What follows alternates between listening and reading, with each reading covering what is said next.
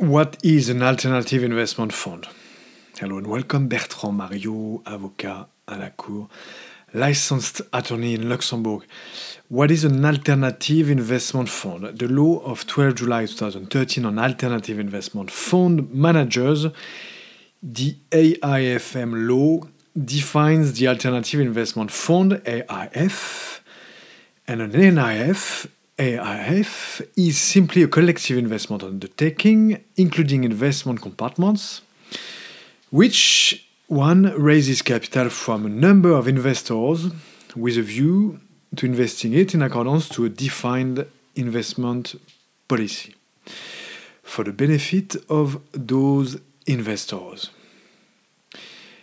Second attribute of this alternative investment fund, it is also a collective investment undertaking, which does not, and it also includes the compartments still, the compartments of the fund. It does not require authorization. It does not require authorization pursuant to the Directive 2009/65 EC relating to undertakings for collective investment in transferable securities, UCITS. The UCITS Directive. Voilà.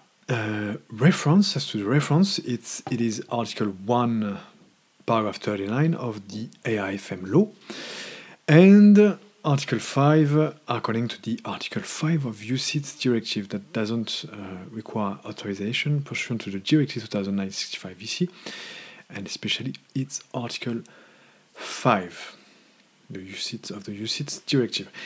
You can also go to our previous article, Determination of the AIFM, August 27, 2020,